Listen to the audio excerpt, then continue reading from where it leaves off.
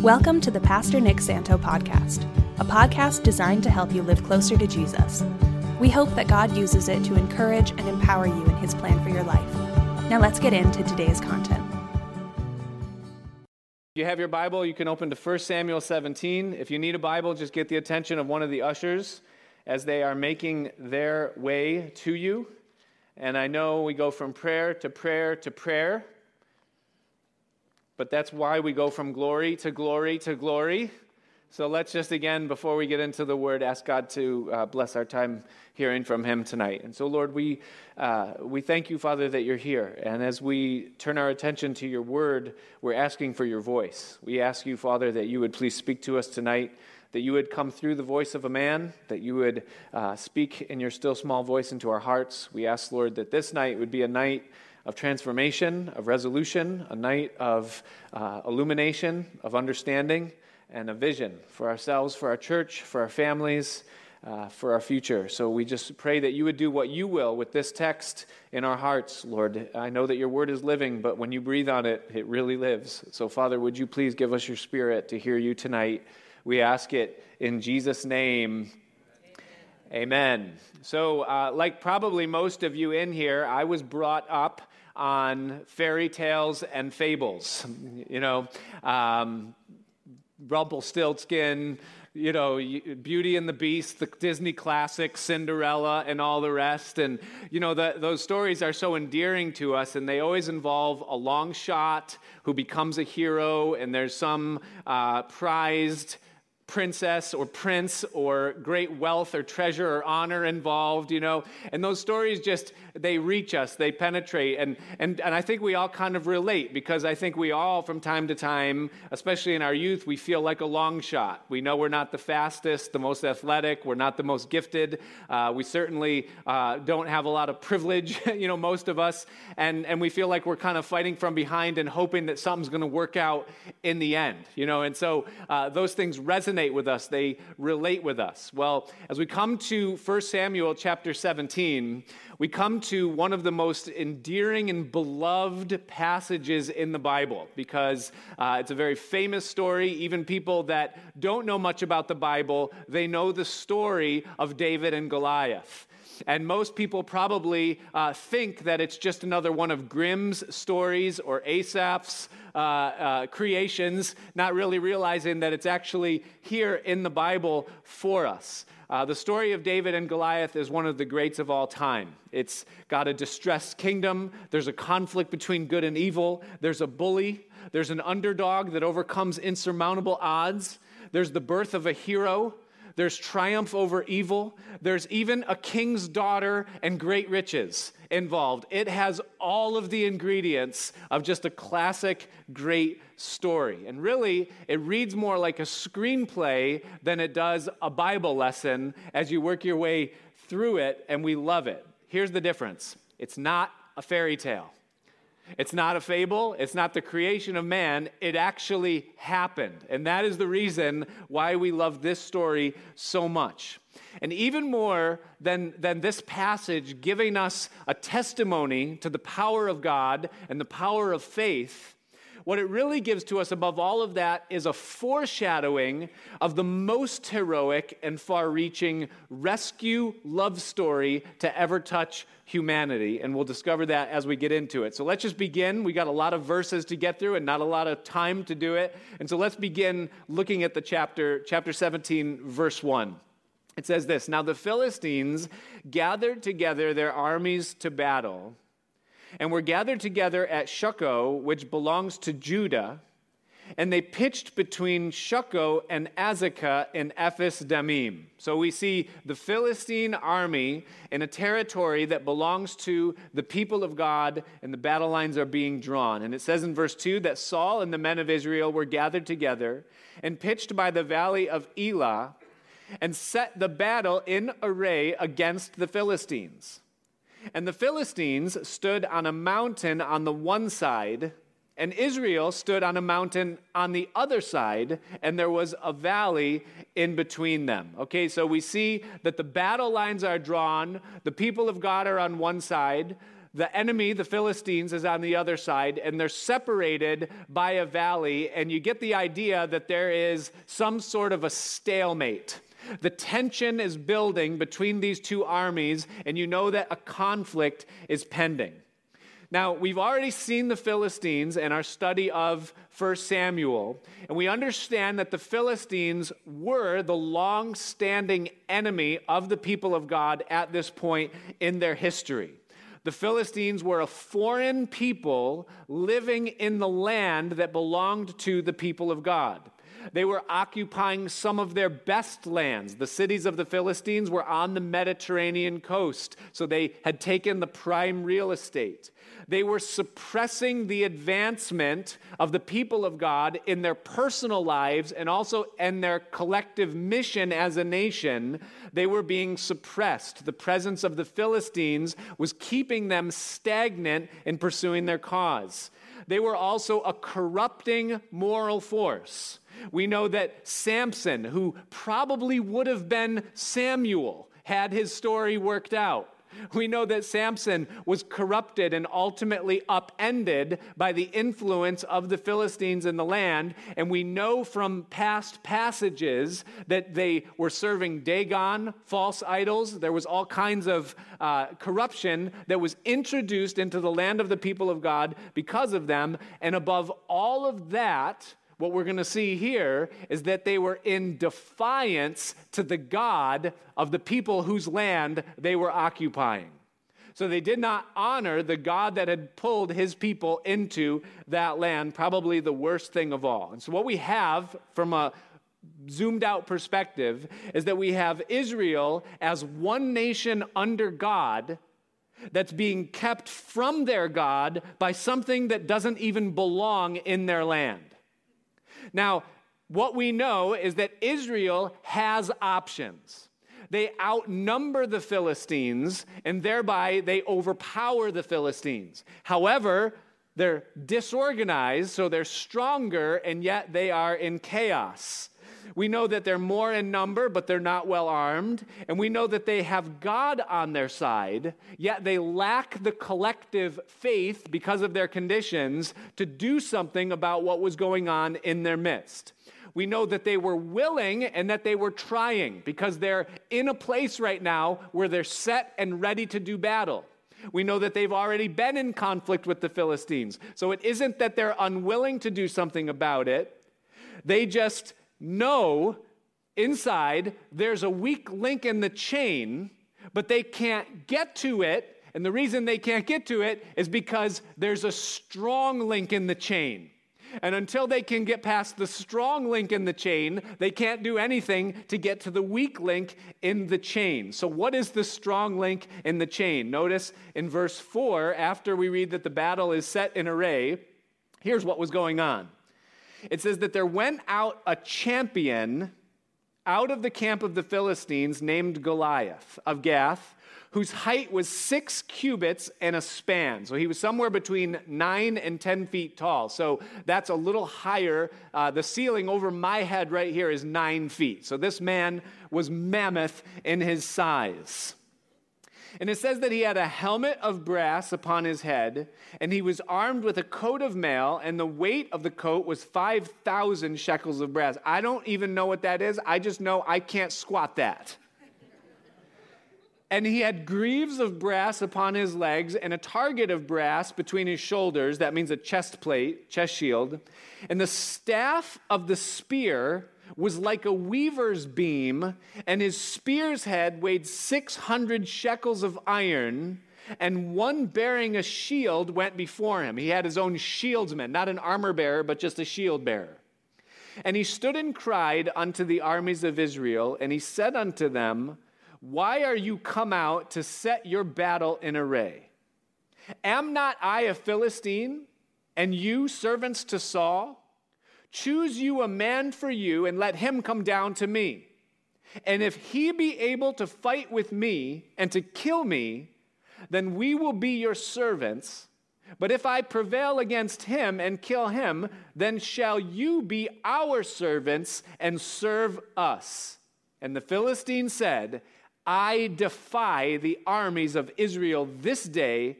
give me a man that we may fight together. He called him Yella, basically. You remember that from the old movies? You're Yella. That's basically what he said. I defy the armies, and I call that you bring out a man to fight me. Well, the response in verse 11, it says that when Saul and all Israel heard those words of the Philistine, they were dismayed and greatly afraid. So they fretted, they were anxious, they were fearful.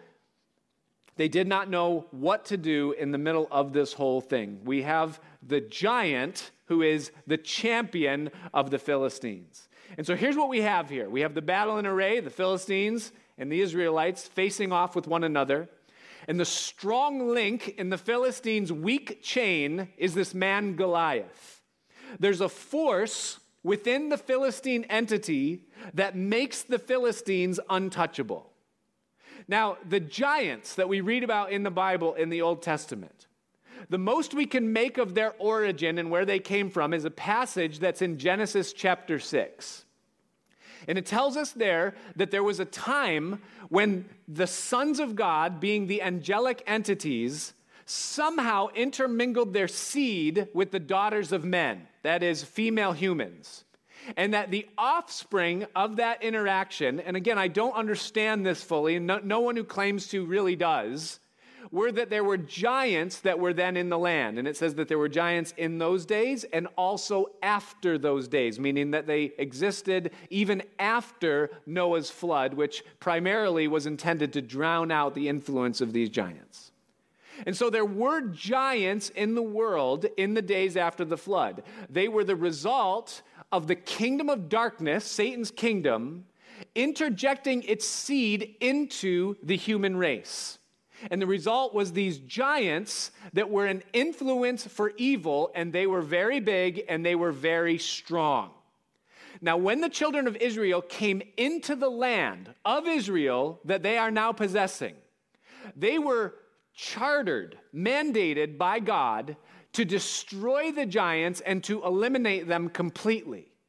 They eliminated them partially, but not completely. Thus, Goliath and his brothers and some others are still in existence. And I say that to say this, is that Goliath's presence in Israel was partially Israel's fault. They had allowed that influence to continue, even though God had already said, get it out. But they had left it there, okay? So there was a demonic presence in the land that was somewhat the fault of Israel that had now become too big to fight, too well armed to assault, and it was protected in the front by a shield and behind by an army. Do you get the idea of what's going on here? Now, in the Church of Jesus Christ in 2020, today as we sit here, we believe and we still think that the United States is one nation under God, and it is in a sense. We believe our Constitution gives to us, it guarantees to us, life, liberty, and the pursuit of happiness. We share those values with God, okay? Those are from Him, and we have taken those as the identity of our national person, okay? Now, in spite of that, or in light of that, there is in our midst an evil influence that has invaded and has been here. And that evil has increasingly suppressed and replaced God's place with suppressive, restrictive, and corruptive forces. And we all understand that. We're feeling that. We see that, okay? So I say that to say this, is that we stand, us here today, in a place very much like Saul and the Israeli army did in 1 Samuel chapter 17, the first 3 verses. We are in array. There is a battle right now between the forces of righteousness and the forces of evil for the souls of humanity and for the soul of our nation. We can relate to what's going on in the text right here. Now, let me pause and say this. I am not talking about red and blue. I'm not talking about political parties, because God is not a part of any political party. I shared at the opening of the service about when Joshua came into the presence of Jesus Christ, who declared himself to be the captain of the Lord's army. And Joshua asked Jesus a question. He said, whose side are you on, ours or our enemies? And do you know what the answer was? No. That's what Jesus declared. And it was like, wait a minute. He asked the second time, wait, what? No. Why? Because God does not join man's teams. We join God's team.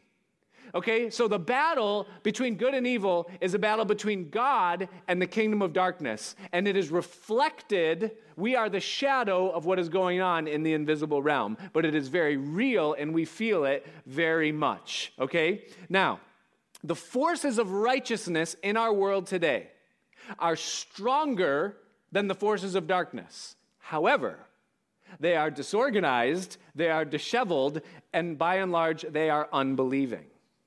The forces of evil that are in our nation today, they are inferior and more vulnerable, and they are weaker than they appear, but they have a giant.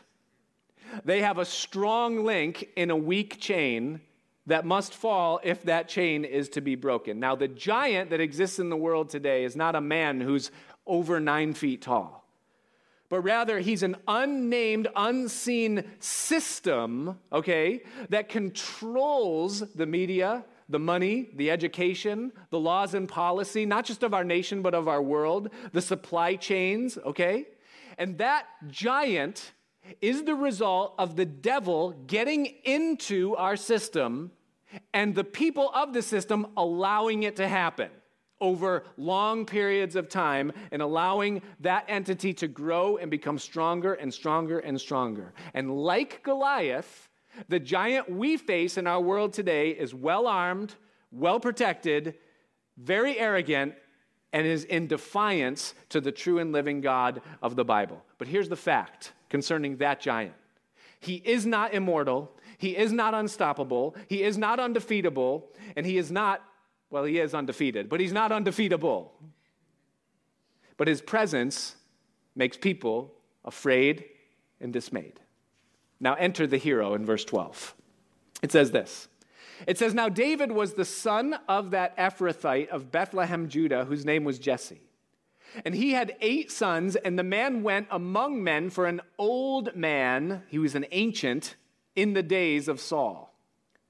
And the 3 eldest sons of Jesse went and followed Saul to the battle, and the names of his 3 sons that went to the battle were Eliab, the firstborn, and next to him Abinadab, and the third Shammah.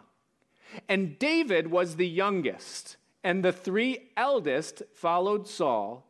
But David went and returned from Saul to feed his father's sheep at Bethlehem. And so enter David now into the story. Now, if you don't like spoilers in great stories, then plug your ears, okay? But you probably already know this one, is that David is the hero in the story that will take Goliath down. And we know that eventually David will take his place as Israel's rightful king. And in this, his first presentation, he's not king yet, but he will be a little bit later on. Here's what you need to understand, okay, is that David is first and foremost in the scripture a shadow or a foreshadowing, or we use the word type when we study the Bible. He is a picture of Jesus Christ who is yet to come. Now, when you read in the New Testament and throughout the rest of the Bible, what you see concerning Jesus is that he is often called the Son of David. He is the rightful one who will take the place of the throne of David, his father. David is called a man after God's own heart, which is exactly what Jesus himself is, okay? We see right here in the text that he is the son of the Ancient of Days and that he is sent by his father into the battle. All of these are clues to rehearse the picture that God is painting concerning the solution to the problem. David is a picture or a type of Jesus Christ. All right, now here's the second spoiler, and I need to tell you this in setting up where we're going next in the text, is that when David ultimately goes into battle against Goliath, he will take with him 5 smooth stones that he picks up from the brook edge. All right, now there are people that have tried to kind of philosophize and conjecturize about why David took 5 stones with him. And someone brought up, well, Goliath had 4 brothers, and that is true. But I doubt David knew that in the moment when he was about to go into battle against this one man that was there. I think, on a practical level, he just wanted more than one shot, right? I would want more than one shot. I probably wouldn't just take 1. He took 5. However, God was careful to record the fact that he took 5. He only needed 1, but he took 5, and God records it down. And so, yes, I know that I don't know this for a fact, what I'm about to say right now, because the Bible doesn't say this for a fact. But here's what I do see when I look through this text, is that there is more than one giant in this story. Goliath is giant number 5. But there are 4 that fall before Goliath does, and there are 4 that must fall before Goliath falls. And if one of those does not fall, David never goes into battle. It's amazing to me when you read the end of the story how anticlimactic it actually is. I mean, you read the battle, and that would not make it in Hollywood. Okay, you build up the whole plot, and now finally the battle comes, he slings 1 stone, and the guy's dead. You'd be like, no. He has to reach up and grab David's neck when he's standing over. Something epic has to happen, but it doesn't. 1 stone, he falls, David cuts his head off, it's over. And you're like, come on, you could have built that, you could have drawn that. No, you got to understand that if you kill the first 4 giants, the 5th one falls real easy. So what are the 4 or 5 giants, and you can write these things down, there'll be slides up on the screen so you can see them. What are the 5 giants that David had to slay in order to see Goliath fall down? I gave them all names. Some of them are corny, some of them are cool, but they will help you remember. What are they? The first one we see in the next section of verses, it is the giant called Status Giganticus. Okay, status, that's Latin for the status quo. Is there a slide for that? Thank you. You can write it down if you want to, but that is the first giant that had to fall in order for David to defeat Goliath. Let's look at it, verse 16. It says that the Philistine drew near morning and evening and presented himself for 40 days. And Jesse, the son, said unto David, his son, take now for your brethren an ephah of this parched corn and these 10 loaves, and run to the camp of your brothers. And carry these 10 cheeses unto the captain of their 1,000, and look now how thy brethren fare, and take their pledge. So Jesse, David's father, sends him to go see how his brothers are doing. Now Saul and they and all the men of Israel were in the valley of Elah fighting with the Philistines. And David rose up early in the morning and left the sheep with the keeper and took and went as Jesse had commanded him. And he came to the trench as the host was going forth to fight and shouted for the battle. For Israel and the Philistines had put the battle in array, army against army. And David left his carriage in the hand of the keeper of the carriage and ran into the army and came and saluted his brothers. And as he talked with them, behold, there came up the champion, the Philistine of Gath, Goliath by name, out of the armies of the Philistines, and spake concerning or according to the same words, and David heard them. And all the men of Israel, when they saw the man, fled from him and were sore afraid. And the men of Israel said, have you seen this man that has come up? Surely to defy Israel is he come up, and it shall be that the man who kills him, the king will enrich with great riches, and will give him his daughter, and make his father's house free in Israel, meaning that they will be tax-free. They won't have to pay any taxes to the government. Okay, this is a critical moment for David in the story, and it is the first giant that he has to face. And here's what it is the giant of the status quo. Everyone in Israel, or at least in this battle, knew what the problem was. They had all heard Goliath taunting and shouting day by day by day by day. And they were afraid and dismayed. And so the pattern of the collective body of God's people was to hide themselves and to cower from the threats of this giant that was in front of them. And there is this dangerous thing that lies within the hearts of humanity, is that we are quick to fall in line with what everyone else is doing. We see the way people react and respond to things. We interpret what's going on according to how we see other people responding, and we are quick to do as we see. We mirror behavior that we observe. That is just a given. It's human nature. It's what we do.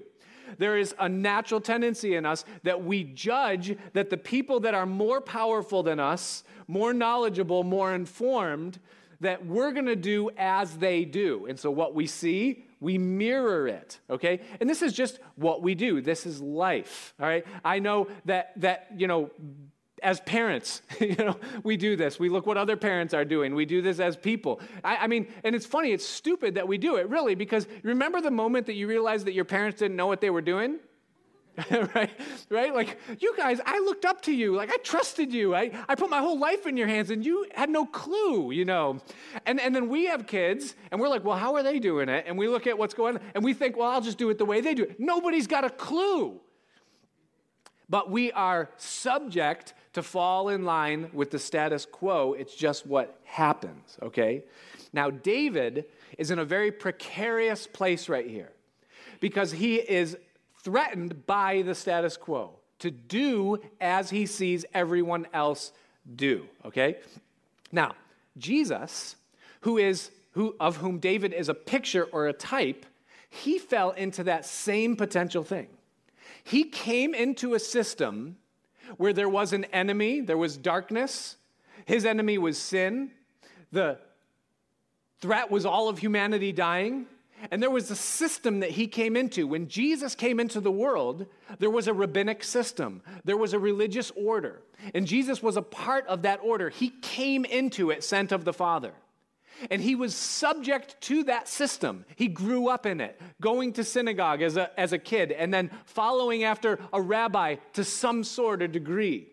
But at some point, Jesus himself had to realize that my mission is not to mirror what everyone else is doing. God has called me to do something that's specific and unique to me. And if I'm going to fulfill what God has called me to do, then I can't look at everyone else to find out what I'm supposed to be doing. I need to look to God. And that's what David did. And the way that he defeated status giganticus is that he got his eyes off of the immediate small picture and he assessed the size of the whole situation. Watch this. It says that David, verse 26, spoke to the men that stood by him, saying, "What shall be done to the man that kills this Philistine and takes away the reproach from Israel? For who is this uncircumcised Philistine that he should defy the armies of the living God?" Do you see the difference between David's perspective and the perspective of the men that were there? For them, it was all about honor. It was about riches. It was about the king's daughter and the status that meant. It was about not having to pay taxes. It was all about the advantages of the earthly honor that would come with slaying Goliath. But that's not what David saw. David saw a kingdom, and David saw a God, and David saw a call, and David saw his glory. And David said, who is this uncircumcised Philistine, and who does he think he is, that he can come in here and dishonor God and dishonor his armies, and we're just going to stand by and watch this happen? See, David could not fall in line with the status quo because his vision was broader. He saw the big picture. He didn't look at it in the finite moment of what it was, but he saw it in the big spectrum of what it meant. He is hindering the purpose and call of God's people. He is bringing a reproach to the name of the great I am who dispossessed the armies of the Canaanites and brought his people into this place and put down the walls of Jericho, and has now called us into this commission of defending what he's given to us. And who is this uncircumcised Philistine that he thinks he can defy the armies of the living God and that we're just going to sit by and watch it happen? He defeated the giant by seeing the big picture. And the people answered him after this manner, saying, so shall it be done to the man that kills him. Oh my. David defeated the status quo. Jesus did it the same way. Jesus wasn't concerned with the honor, with the crowds, with the attention that he was getting for the miracles that he was doing. They tried to put a crown upon his head, but he withdrew secretly from the place because he wasn't being driven by the honor of an earthly kingdom. He came for the sake of God's will and the freedom of men. Jesus defeated the status quo by seeing the bigger picture of what it's really all about. The system in his day was concerned with man glory, but Jesus was concerned with God's glory. Before you can get to Goliath, you've got to conquer the status quo. You cannot fall in line with what everyone else is doing and think that giants are going to fall around you. The second giant that David had to fight, that Jesus also fought, it's in verses 28 through 30, and his name is the alley giant. You can see there's a slide, I hope. I can't see what you see on the side screens, but I hope it turns red. The alley giant. And if you put that together, it's the Allegiant, okay? And here's what it is that the people that were supposed to be on David's team tried to keep him back from doing what he was going to do. Sometimes there's a giant in our lives that is right next to us, right? Keeping us back. Watch what happens. Verse 28. It says that Eliab, his eldest brother, heard when he spoke to the men. And Eliab's anger was kindled against David, and he said, why did you come down here?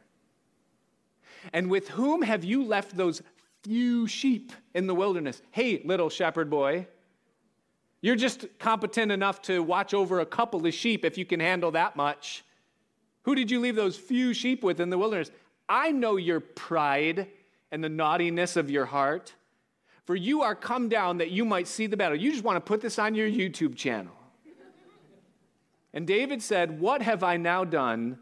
Is there not a cause? And watch this. And he turned from him toward another and spoke after the same manner, and the people answered him again after the former manner. Now, it is not hard to see and understand why David's brothers are treating him this way and cutting him down, okay? They are older, they are bigger, they are official, they have badges, but they're afraid, and David's not. And how does it make them look if their kid brother is willing to go into the battle, but they themselves are hiding like babies behind the berm? They didn't want David to go because of how it would make them look. And so they try to hold David back and pull him into the cowering fear that they have succumbed to. Do you realize that it was the same exact thing that happened to Jesus? Is there anybody here that's about 30 years old? You're 29, 31? Show your hand. If you're 28, 29, 30, 31, 32, you're lying, okay? Anybody? In that, right in that. Okay, stand up. If you, I hate to put you on the spot, but just stand up for just a second. If you're right in that thing. Okay, I'll span it. 27 to 33. Just you get the visual, okay? Look around. Okay, do you want to call them boss? You can sit down. Do you want to call them Lord? I'm not much further along, but you see what's going on. Jesus comes into this system, and here's these like ancients with these big hats and the robes and the chains and the urim and the chest and the breastplate, and these guys are decorated, and you got Nicodemus, a teacher of the teachers, and the Sanhedrin, and these guys that have labored, and here comes Jesus on the scene. And Jesus walks in and he sees the problem of humanity and the plight of sin and all that it is. And he starts showing the grace of God. And he starts showing love, acceptance, and forgiveness. And he starts extending love to people that don't deserve it. And crowds of people gather around. And God honors his service with miracles. And he's walking on water, and the dead are being raised, and lepers are being cleansed. And what happened? Did the people on the same team as Jesus get behind him and say, man, we should fall in line and follow this guy? No, they said, we got to kill him. Because if we don't kill him, then we're going to lose our position and the whole nation's going to follow after this guy. Yeah, that's exactly what's supposed to happen.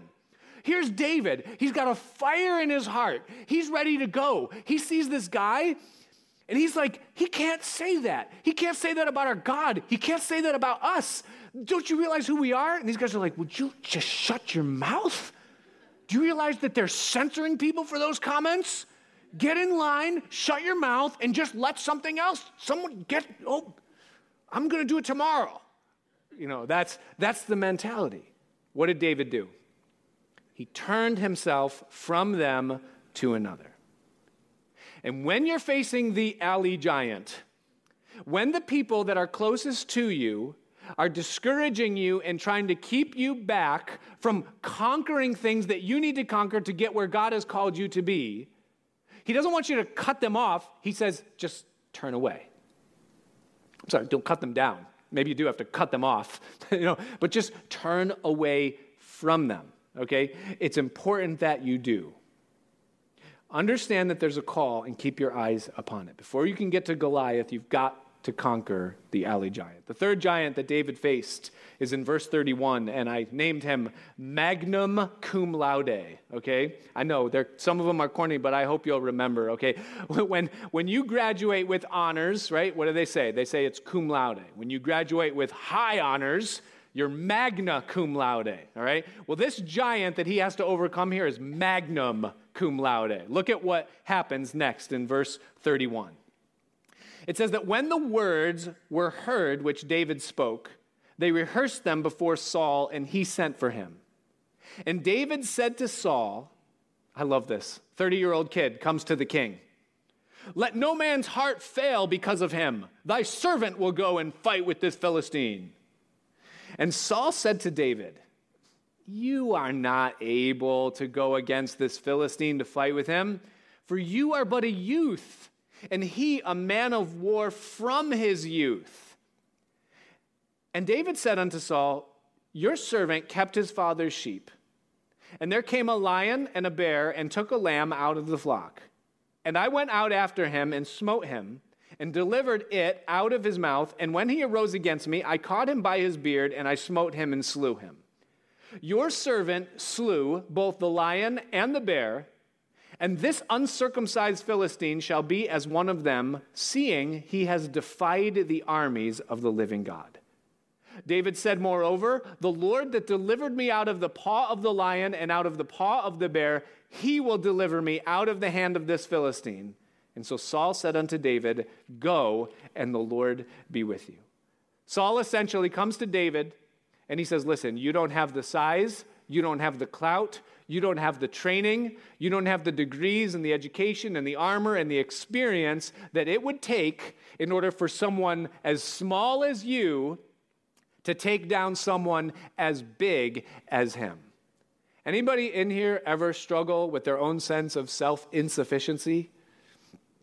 That you haven't done enough, learned enough, grown enough, trained enough, that you are not enough in order to do the things that are in front of you or the things that need to be done in your life?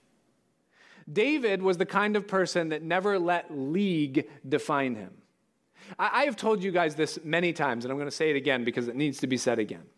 If God has called you to do something, don't ask for permission to do it, because you will never be given permission to do it. There will always be some roadblock or some reason why you can't yet. Oh, you can do that when you, if you, should you, but you will never be given the green light to go and do it, okay? Now listen, if you need to ask permission in order to do what God has called you to do, that happens. If you need a certain degree in order to practice a certain type of medicine, so be it. However, you better be prepared to defend against those that are going to tell you why you can't. Well, your grades aren't good enough. I'm sorry, we're not accepting that many this year. You better be ready for it because no one is going to give you permission. Think about this. What if David, King David, when he was just the shepherd boy, what if the bear comes out of the woods, grabs the lamb by the neck, and David's like, okay, hold on. And he runs in the house. He's like, Dad, this bear, he just jumped out, he grabbed the lamb. Can I fight him? What's David's dad going to say? Yeah, son, don't interrupt me. I'm watching the game. He's going to say, no, you can't fight him. Get in here. What if David's mom heard it? Like, oh, did he hurt you? Are you scratched? Did you stub your toe on the way in? Can I make you some soup? She's, no, you can't go fight the bear. No, you're not going to do that. Now listen, David didn't ask, he responded, he fought, he won. All right? Now, I'm certain that when he came in the house, I don't know if he had the scuffs that would accompany a fight with a bear. I don't know if he was carrying that with him when he came in the house, but he tells his parents what happened. If he's like my daughter, he told them a week later, that this whole thing happened. And they were like, wait, what? You did what? You did, how? You know what David's answer would be? I just did it. I don't know how. I just did it. There was something inside of me that was pushing me, and I just did it. And I guess I grabbed his beard, I punched him in the face, and by the grace of God, it worked. And beyond that, I can't tell you how I did it. Listen, if God is putting something in you, don't ask permission. Just do it, okay? Just go. Don't wait for someone to tell you or certify you. Just do it. God is with you. God has called you, all right? That's exactly what Jesus did. It was the same exact thing. Now, Jesus overcomes this an entirely different way. Remember? Here's Jesus. He came to slay sin and death. And what did they say? They say, who are you? You're like the carpenter's kid. We know you. We know your brothers and your sisters. You're from Nazareth. You're the kid who picked his nose in the 3rd grade and it got posted on social media. Everybody knows who you are. You can't be the savior. Like, you're going to save humanity? Like, who do you think you are, And Jesus seemed so ordinary, and they thought him so incapable of being the savior, of being the Messiah. And even to this day, people consider Jesus, and they look at him and they say, how could a man from 2,000 years ago save humankind from sin and death and destruction and be the answer to all the problems in the world? It's inconceivable. That sounds like a fairy tale to me. That doesn't sound real. It doesn't sound right. Jesus doesn't do economics. Jesus doesn't do politics or media. Jesus doesn't do foreign relations and race. Listen, religion is religion. Politics is politics. Jesus is no match for George Soros. That's what people say. Why? Because Jesus doesn't measure up to the magnum cum laude that the world says you've got to be the Savior. But Jesus knew who he was. He said, I came to seek and to save that which was lost. I came to do the Father's will. I laid down my life for the cause of the joy that's set before me of seeing the salvation of mankind.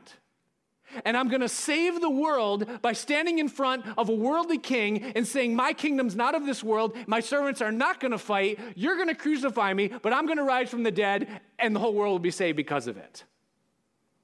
And they look at him and say, huh? You're going to do what? Jesus says, before Abraham was, I am. I know who I am. I know what I've been called to do. Listen, before David could fight Goliath, before Jesus could effectively save humankind, the giant of magnum cum laude, the personal insufficiency, the fact that I am unqualified in the courts and in the eyes of men must fall before faith, and that God has called me to do something, and therefore I will do it. God does not call the qualified, God qualifies the called. The fourth giant that David defeated before facing Goliath, we'll call him the monolithic method. Watch this, verse 38. Saul armed David with his armor, and he put a helmet of brass upon his head. Also he armed him with a coat of mail. And David girded his sword, Saul's sword, upon his armor, and he essayed or attempted to go, for he had not proved it.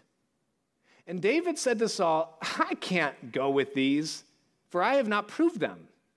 And David put them off from him, and he took his staff in his hand, and he chose him 5 smooth stones out of the brook. And he put them in a shepherd's bag, which he had even in a scrip, and a sling was in his hand, and he drew near to the Philistine. Okay, here's Saul. He comes to David, he says, all right, you want to fight? You have faith? I can't deter you from what you want to do. At least do it our way. Put on this armor, carry this sword, put on this shield, And you go into the battle and you do the best. And here's David. He's like a kid, right? He's got Saul's sword. And Saul's like head and shoulders above everyone else, right? He's got like a size XL. And David would have like a dagger. And so he's dragging this thing going like, like he's ching, cha-ching, cha-ching, And Saul thinks that David is going to be able to use Saul's method in order to accomplish God's call. And it doesn't work like that. Do you understand that the way in which God uses people is as unique an individual as your face print or your thumbprint? We are not the same. Saul wanted to say, David came through our university. David was trained in our army. David is one of us. He's one of my subjects faithfully. And David was respectful enough to say, I'll play along with that. I'll go along with that. But then once he put it on, he realized, like, hey, listen, this isn't me. I can't do this. I don't operate this way. I remember when I first started teaching here in this church, it was almost 10 years ago. It might even be a little more than 10 years ago now. And one of the first books I taught was the book of Revelation. And I remember when I first started studying that, I remember Pastor Bobby came to me, and he's so encouraging and so helpful and everything. He's like, Nick, I'm going to give you my notes. You can read, you can use them. He's like, I studied everyone. It's all outlined. It's all right there, He gave me one of his sermons. You ever seen one of his sermons? It's like 60 pages, and it looks like the Rainbow Bible. Okay, it's all different colored markers, and he does his homework, and it's like, it's done.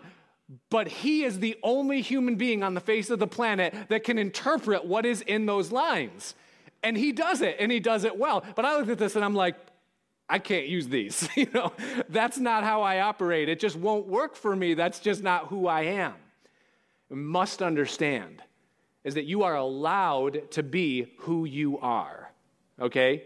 And you do not have to be a slave to someone else's methods of doing what God has called you to do. He has equipped you to do what he's called you to do, and it will look different, and that's okay. And that's exactly what we see even in the person of Jesus when we see him working in the world, okay? He did not do, how did Jesus save the world? He went to the cross. He didn't fight. He didn't put on the armor. He didn't politicize and get elected. He went to the cross. It was a completely different method, okay? Before you can fight Goliath, before the giants come down, you've got to realize I'm rushing now because I'm out of time. I'm almost done, though. The fifth giant that fell in the text is Goliath. Goliath fell down. He was the strongest link in the chain of the Philistines' defense and of their army. And now that David has overcome all of the things that would keep him from even getting into that battle, now it's time to fight the main giant and who he would build. But I come to you in the name of the Lord of hosts, the God of the armies of Israel, whom you have defied.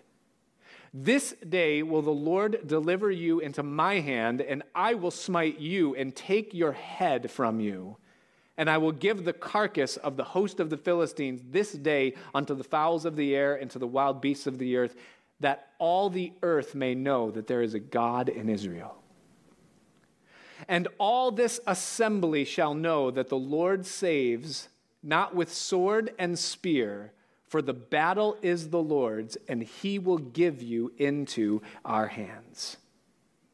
And it came to pass that when the Philistine arose and came and drew nigh to meet David, that David hastened and ran toward the army to meet the Philistine. And David put his hand in his bag and took thence a stone and slang it and smote the Philistine in his forehead, that the stone sunk into his forehead and he fell upon his face to the earth. That's some force. I think God might have helped. So David prevailed over the Philistine with a sling and with a stone, and smote the Philistine and slew him, but there was no sword in the hand of David. Therefore David ran and stood upon the Philistine, and took his sword and drew it out of the sheath thereof, and slew him, and cut off his head therewith. And when the Philistines saw that their champion was dead, they fled. They had no strength left in them whatsoever. I love the fact that David killed Goliath with no weapon at all, but just with a sling and with a stone. You know, I think of Jesus again in this, and there's a passage in Matthew 17 where Jesus was having, it's actually Matthew 16, he was having a discussion with his disciples, and they were up in the region of Caesarea Philippi, which is way up in the north of Israel. And I've actually been there. You know, I can't say that about a lot of places, but I was in this particular spot where Jesus had this conversation with his disciples. And right in that spot, there's this river. It's not deep. It's almost like a brook, but it's crystal clear, cool water that runs through this very beautiful setting. And all along the border of this are these tiny little river rocks, the little smooth river stones that go right along it. And it was right in that setting that Jesus asked his disciples the question. He said, "Who do men say that I am?" And they had this response. Well, some say you're John the Baptist, some say you're the prophet, some say, no. And then he said, "Who do you say?" And Peter said, "You're the Christ, the Son of the living God." And Jesus looked at Peter and he said, "You are right, Peter." And he said, "Upon this rock in that place where those stones were," he said, "I will build my church." What is the rock that Jesus was talking about? It was the rock of Peter's statement that you are the Christ. That is the weapon that I will use. My death and resurrection is the method that I will use. Upon this rock I will build my kingdom. And then he changed the name of Peter. He said, "You are Simon, but you are Petros, or Peter, or little stone." Jesus saves in the most non-conventional way. He doesn't use a sword and a crown. He used a nail and a cross. And in the process, he purchased a bunch of stones. The Bible says that we are living stones. And he uses us to take down giants that hinder the cause of his kingdom. Wow. David defeated Goliath. Jesus defeated the kingdoms of this world. As we come to a close, I've said this again before, and I'm going to say it again, is that there is no man, and there never will be any man, that can solve the problems of the world that we're in right now. There's no political solution. There's no foreign policy. There's no strategy. There's not even an army or a battle or a militia or a cache of weapons. There is nothing that can solve the problems that we face in the world that we are in right now. But I want you to watch what happens next as we close out the passage here, because Saul asks the right question. Okay, Saul nails the solution. He didn't get much right, but he got this right. Watch this, verse 52. It says that the men of Israel and of Judah arose, and they shouted, and they pursued the Philistines until you come to the valley, and to the gates of Ekron, and the wounded of the Philistines fell down by the way of Shaharim, even to Gath and to Ekron. And the children of Israel returned from chasing after the Philistines, and they spoiled their tents. I love this. And David took the head of the Philistine and brought it to Jerusalem. That's like 20 miles, right? He's carrying this head. I wonder if he had like a big, I don't know, he's carrying like a bowling ball, this bloodied neck dripping along the way, And he brought it to Jerusalem, but he put his armor in his tent. And when Saul saw David go forth against the Philistine, he said to Abner, the captain of his host, watch this, "Abner, whose son is this?" Abner, whose son is this youth? And Abner said, "As thy soul liveth, O king, I cannot tell." And the king said, "Inquire thou whose son the stripling is." And as David returned from the slaughter of the Philistines, Abner took him and brought him before Saul with the head of the Philistine in his hand. And Saul said unto him, "Whose son art thou, thou young man?" And David answered, "I am the son of thy servant Jesse the Bethlehemite." Saul is asking the right question here. Whose son is this? Who is the father of this man that has solved the problem that no one else can solve? Listen, Jesus said this. He said, "I have come to reveal the Father." Jesus said in John chapter 14 to Philip, he said, if you have seen me, you have seen the Father. Jesus said, in my Father's house are many mansions. I am going to prepare a place for you. Jesus came to reveal his Father. Listen, if you want to know who's going to solve the problems of this world right now, I'm going to tell you who it is. It's Jesus Christ. He's the one that will take down the giant that will undo the vulnerability and reveal the vulnerability of all that this fallen, dark, twisted, corrupted, perverted world is. And the question that needs to be asked by those who can see what's going on and that understand is, whose son is this? In other words, I need to know the God that has brought this solution into the world. Now, why does that matter? Why does Jesus matter in all of this to you and I? Here's why, okay? Because in verse 25, way back in verse 25, remember, they were having this discussion where the men were saying, the man who kills Goliath, and he gets this, he gets the king's daughter, he gets great riches, and what does he say? He says, his father's house is what? Free in Israel. His father's house is free in Israel. All right, listen. Jesus has slaughtered the kingdoms of this world through his death and resurrection.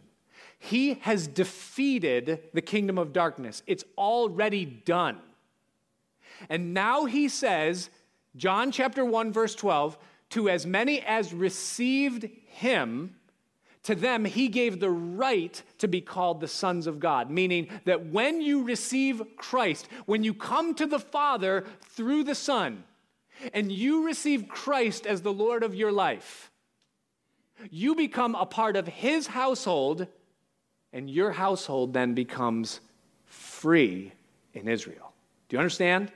Whom the Son sets free is free indeed. What does that mean?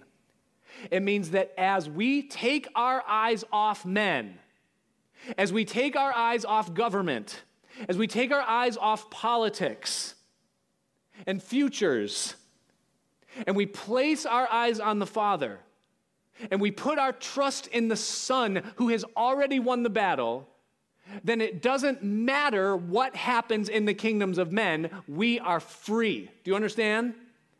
Freedom comes through Jesus Christ. And so what are we to do? We are to find out the answer to the question, whose son is this? And we're to put our full faith and trust in Jesus Christ. Our eyes are to be upon him. You understand? And then we follow his example. And we begin to take down the giants that keep us from being stones in his hand that he can use to do what he wants to do in the world that we live in. And what will hinder you and I from doing that is when we do not fight against the giants that are in front of us right now. And we all have giants in front of us right now. There's the Goliath giant, but there's also all of the other ones. There's the giant of insufficiency, like David had to overcome. There's the giant of those that would hold you back. There's the giant of a lack of education or qualification, and there's the giant of, you know what your own personal Goliath is within your life and the thing that needs to fall down. But by faith and through him and with vision of what the cause is and what the call is, you, like David, can see the giant fall.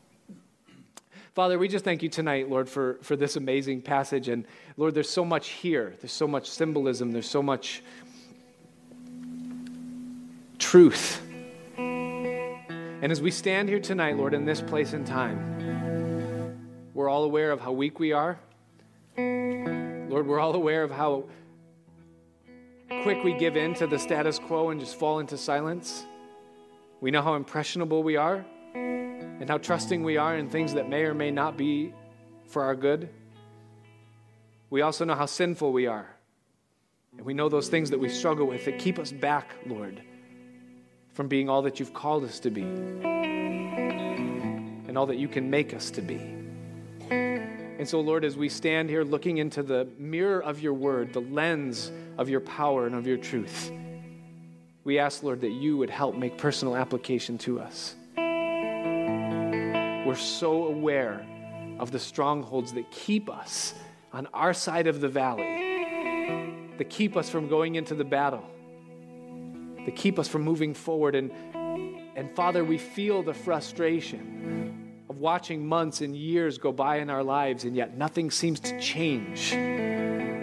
The stronghold doesn't seem to fall. And so, Lord, I pray tonight that by the power of your Spirit, in the name of your Son, Jesus, and with the help that you give, and according to the calling that you've spoken upon our lives and the anointing that you've released upon us, that you would give us strength, Lord, to stand against the armies of darkness that defy the people of the living God. So whether that be a giant that exists deep inside of us of something that we can't seem to overcome, or whether it be something in our environment, a person, a habit, a situation, give us the ability to know how to overcome those giants. David, it says that he bent over and he picked up 5 smooth stones. He conquered 5 giants. They all had to come down, one after the next, in order for the victory to be complete. And I don't know what giants you might be facing right now in your life, spiritual things, situational things. But right here up at the front of the church, right in front of me, there's a silver bucket, and it's full of smooth stones. There's a couple hundred of them in there. But maybe in your life, even right now, there are some giants that need to fall.